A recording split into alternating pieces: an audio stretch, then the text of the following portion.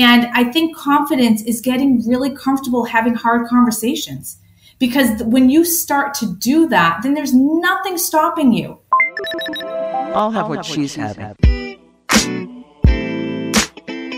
Welcome to another edition of She Talks Confidence Podcast.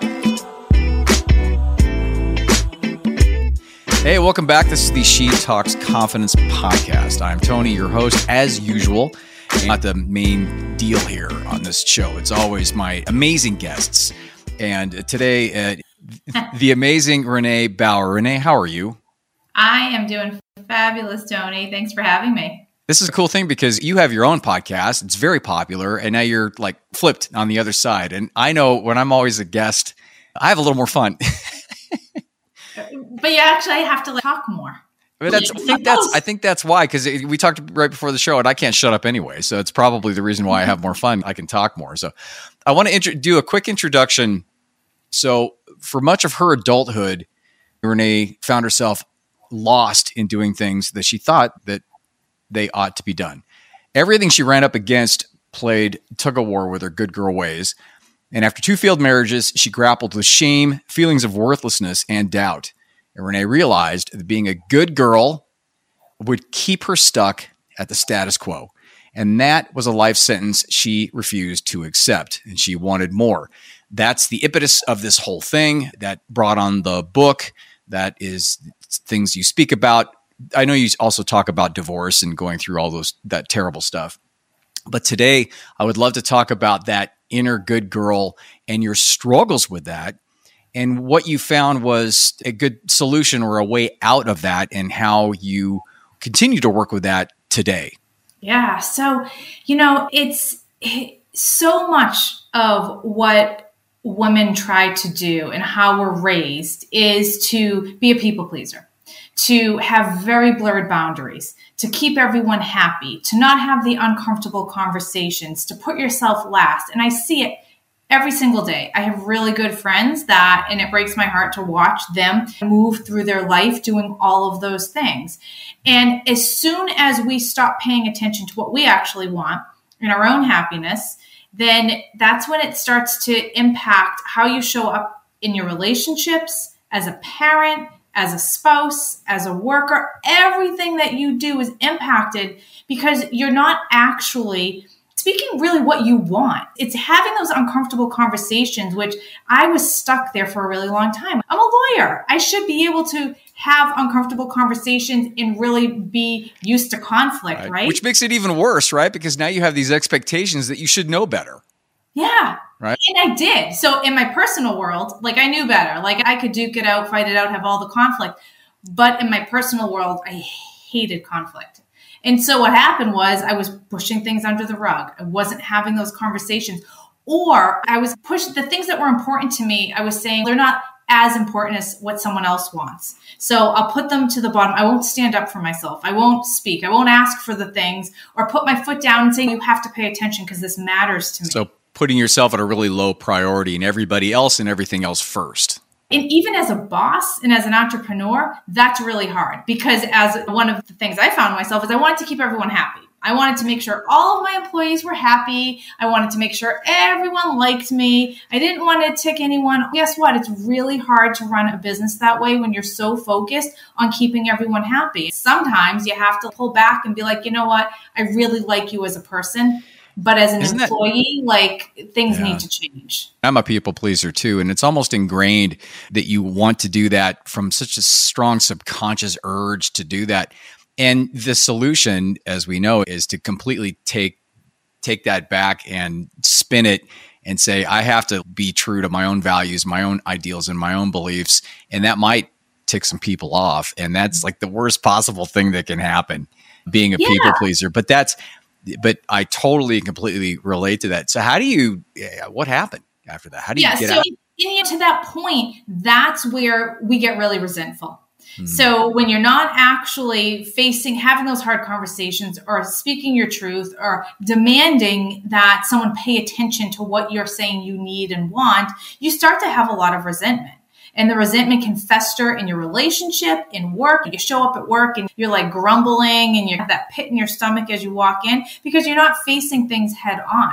So I realized, listen, if I want to have the life that I know is out there, that I know, like I can see it and I can grasp it, I have to get really comfortable having uncomfortable conversations, facing things, looking people in the eye and say, this is not working out, or you are not meeting my needs. And that stuff is really hard to do. And it takes practice. It's like weightlifting. You have to flex that muscle. And the more that you do it, the easier it becomes. Did you find that the confrontation part about that, was it harder with men than women, or was it equally hard in terms of just back and forth?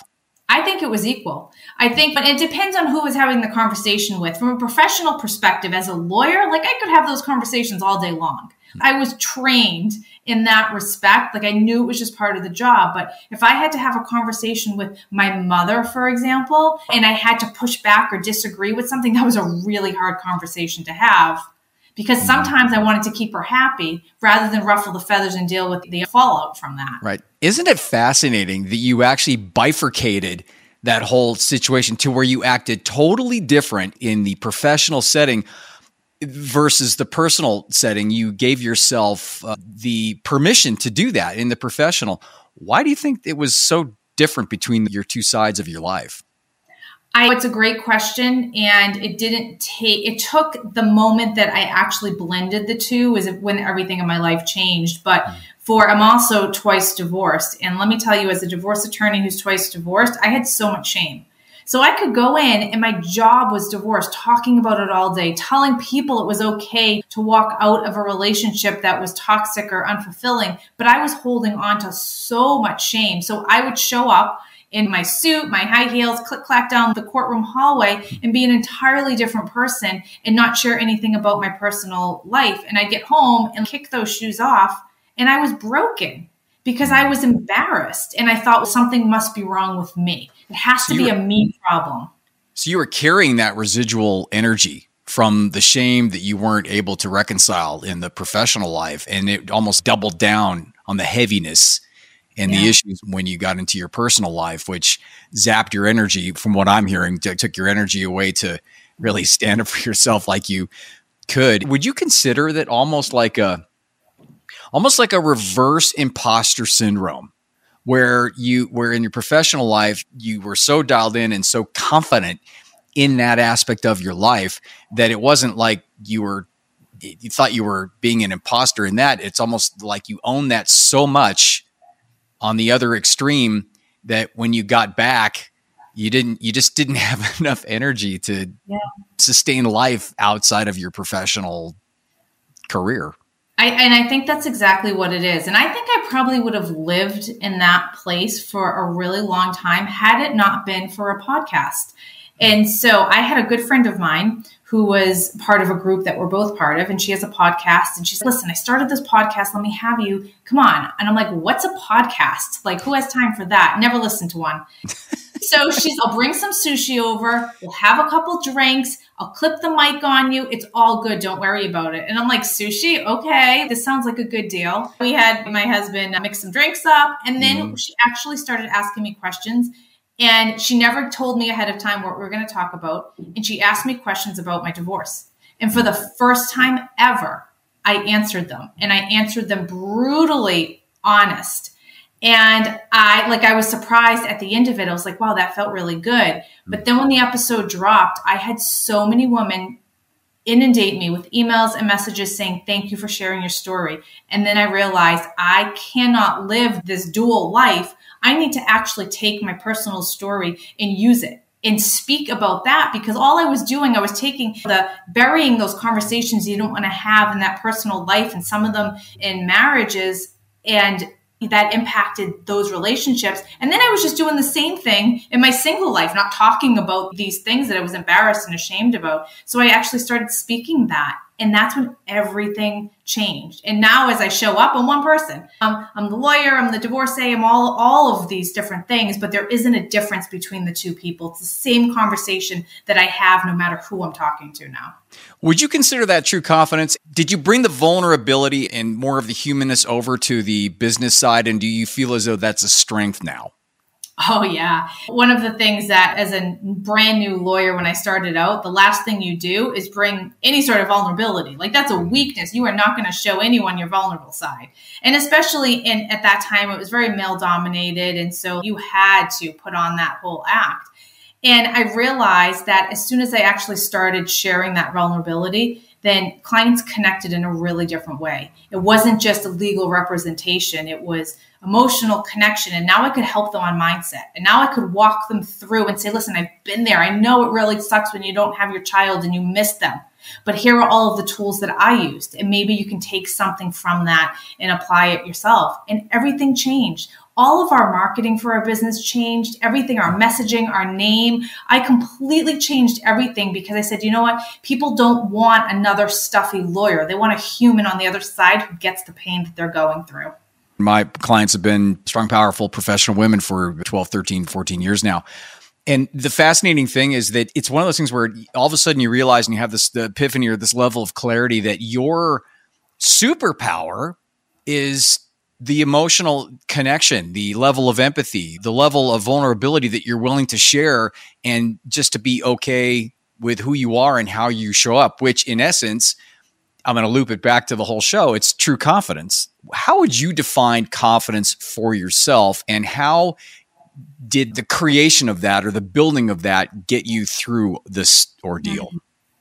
I think I've always been really good at faking it. Fake it till you make it. Like I've always been able to show up and not make it look like I was nervous. I was always able to speak in front of people and not make it. And people would say like, where'd you get the confidence from? I'm like, I'm inside shaking. I'm not confident. So for some of it's just practice in doing it over again and pushing yourself. And that has translated into speaking on stages now, which still terrifies me. I'm not going to be one who's, oh no, it's in me. I get up there and I have no nerves. Hell no. I am like shaking before I get up there. But then you do it because I know that I have something to say. And in that respect, it's like, I know I have a message to share. As a lawyer, it was like, I know I can help this person get through a difficult time. And I think confidence is getting really comfortable having hard conversations. Because when you start to do that, then there's nothing stopping you. Because every adversity, every roadblock, every challenge, you know that you can face it. And a lot of times those roadblocks and challenges are other people. And so how do you deal with them? And if you can face that head on and work through, talk through it, and just look at people and say, you know what, it's time for us to either release each other from our life or work through something or figure out where there's a disconnect, then you have so much power. You said something that really stuck with me just now. You said confidence is being okay having difficult conversations. That's a great emotional marker. It's a great pattern interrupt. I think that's a big time tool that can be used by anyone when they find themselves getting that uncomfortable feeling, especially for us people pleasers or non-confrontational people, understanding that when you do have that feeling that you can use this and be okay with the fact that it might be a difficult conversation. I think a lot of the situation, a lot of the problems I found with my clients is the fact that they feel as though they don't deserve to have their own opinion, or they don't know enough to have an opinion with whomever they're talking with. Have you dealt with that before? And how do you cast that negative thought pattern aside and just be okay from being you and expressing your opinion in context in the moment? I think the best illustration for this is my current marriage. So I'm married a third time to a person who is my partner in every sense of the word. And I look back at the mistakes I made in previous relationships, and I look at not having these conversations or allowing someone else's opinion to matter more than mine. And I could feel the resentment. I knew what happened there. So when my husband and I were entering into this relationship and things were moving along and getting serious, we both said, okay, let's look at what we've learned from our past relationships and not bring them into this one. And he was the same way, where which would wanted to keep his ex so happy, or he didn't want to upset whoever he was with. So he would bottle things up. And so we sat down one day and we're like, all right, we can't do this. We have to acknowledge this will not be healthy for our relationship. So now we're going to have these conversations when they come up, and it's a safe conversation to have. And we set, in that context, we set some like guidelines. It was like, no matter what the other person brings, it's going to be a safe space. It's going to be heard, received, listened to, talked out, and not rejected. And that was practice too. We've been together 10 years now, actually, married 8.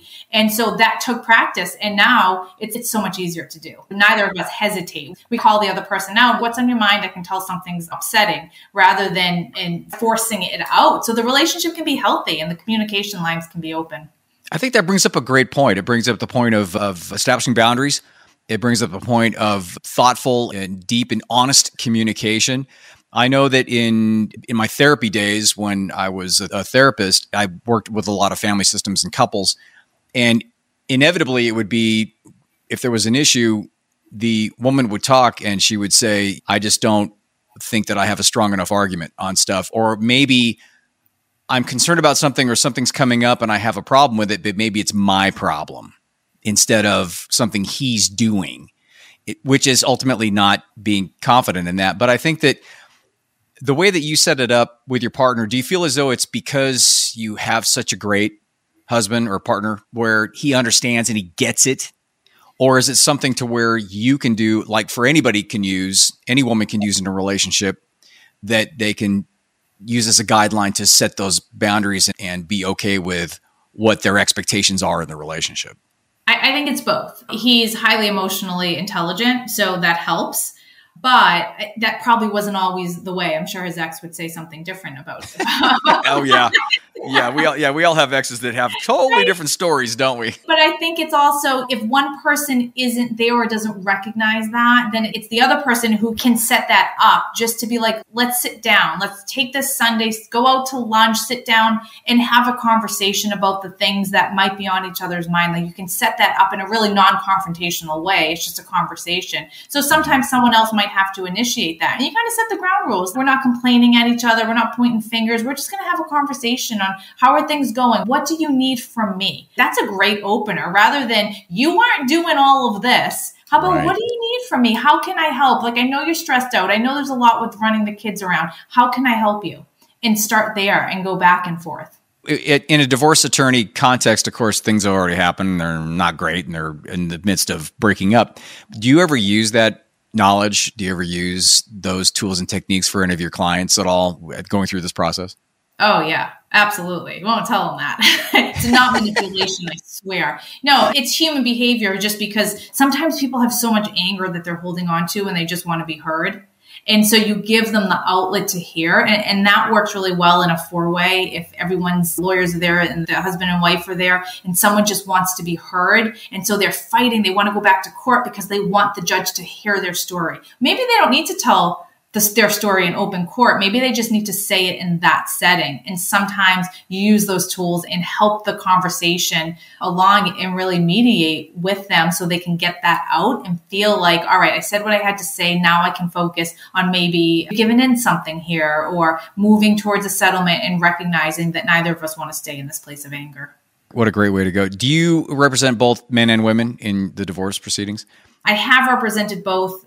I tend to represent more men, I have found, but I have represented plenty of women as well. I have found that women typically want to be heard and have that emotional conversation. And a lot of times, and this isn't across the board because it can always flip-flop, but a lot of times men are like, they want to look at the numbers, look at the facts. And so you change how you're talking to them, because they don't want to have that emotional conversation and talk about mindset. They want to know that, all right, they're going to have enough to pay their bills and they're going to be able to. And so you adjust who you're talking to. And that goes regardless of gender. It goes for just assessing who your client is. Like, one of my not favorite types of clients, most challenging types of clients, are usually engineers. And so when I have an engineer come in and I look at the paper like, okay, now I know what I'm dealing with, I know that they are only going to respond to a very strategic black and white, let me see remove all the emotion from it. And that's how they typically operate. And so you just adjust how you speak to people based on where they are. When you talk about it from a divorce perspective, I would assume that a lot of the communication issues between the two clients in the divorce proceedings are because one person is coming from a slightly different perspective in terms of what they can hear and what their communication style is versus the other person.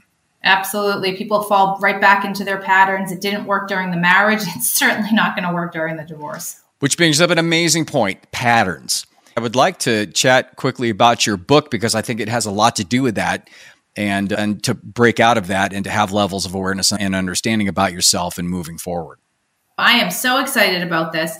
It's called She Who Wins. It's Ditch Your Inner Good Girl, Overcome Uncertainty, and Win at Your Life. And I realized that as I was working with the female clients, that a lot of times the problem wasn't actually in the marriage, and it was something that showed up in their life before that. And it had to do with worthiness. It had to do with these uncomfortable conversations that we're talking about, or maybe not having a grasp of their finances, or not releasing a relationship that's come to completion. There were all of these issues that I saw come up for women, not just divorce related. And I said, you know what, I want to write a book that I wish was out there that tackles all of these female perspective problems, but do it in a way that's entertaining, that might make you laugh, might make you cry, might make you feel a little defiant. So it is not a divorce-specific book, but it is really for anyone who's ready to up-level their life. The framework I teach is for when you get to that point and you don't know what your next move is. When you're stuck and you're trying to figure out what's next, you're saying to yourself, it has to be more than what there is. What's happening? I walk them through a framework that I call Stop, Drop, and Roll. It's stop and assess, drop your excuses, and roll into action, and you will always win. So it's so simple, and it guides you through each step in order to make that decision and move forward. And what I love about it more than anything, it becomes really clear where you get stuck. So most people get stuck at that middle one. Most people know exactly what it is their heart wants, and they're able to say, I know this is what I want, but my head's getting in the way. But once they get past that point, it's the excuses that are holding them back. So we get really clear on how to identify what's holding you back so you can move through that, and things can change.